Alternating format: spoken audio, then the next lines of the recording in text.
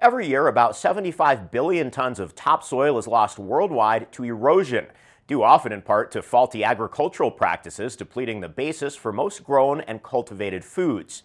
In the last few decades, many different movements have often successfully lobbied to change practices for farming, agriculture, and landscaping for the overall benefit of the earth. But multiple studies still show a slow decline.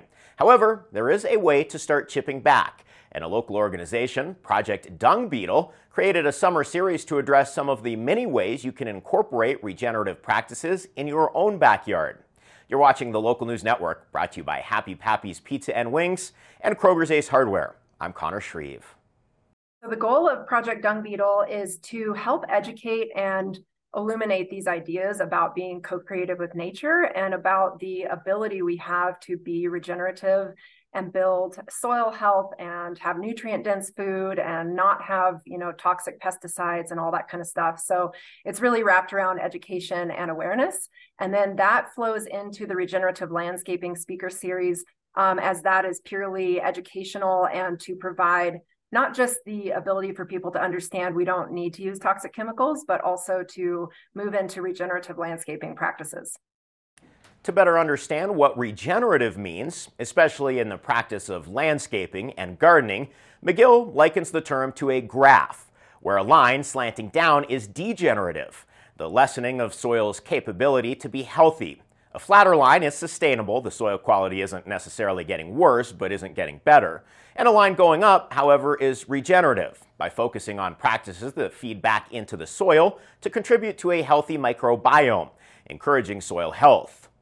So we have 5 months worth of speakers. It started in May and goes through September. So you can find that on projectdungbeetle.org.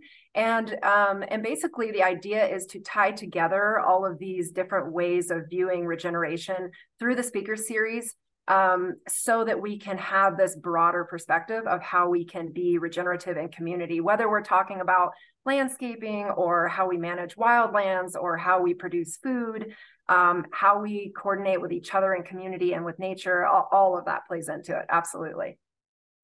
The speaker series kicked off in May with Katrina Blair from Turtle Lake Refuge and Be Happy Lands, followed by Brooke Safford from Blooming Landscape and Design LLC. This month, upcoming talks will include Taylor Hansen and Chris Kalaz from Table to Farm Compost, Jonathan Bartley and Adrian Lacasse from Durangoats, and McGill herself, speaking to the variety of ways regenerative practices can be incorporated into even your own little backyard garden patch.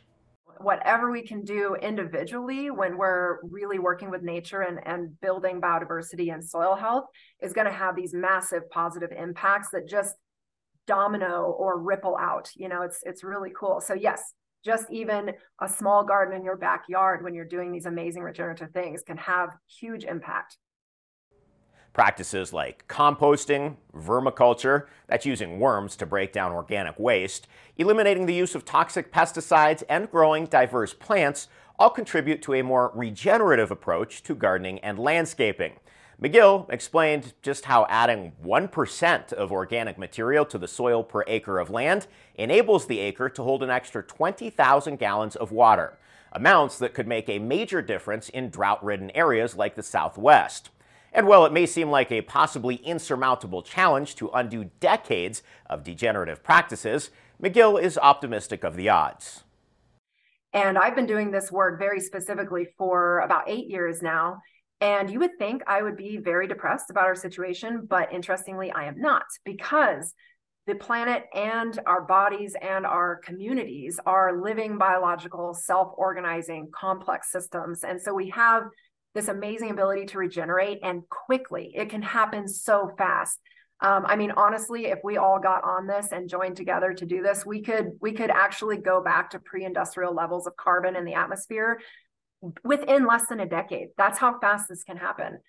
All information about the Summer Speaker Series is online at Project Dung Beetle's website, along with recordings of earlier events. Durango Public Library also has information about this and other opportunities to learn about regenerative practices if you would like to start implementing them in your backyard this summer. Find more information about this and other stories at durangolocal.news. Thank you for watching this edition of the Local News Network. I'm Connor Shreve.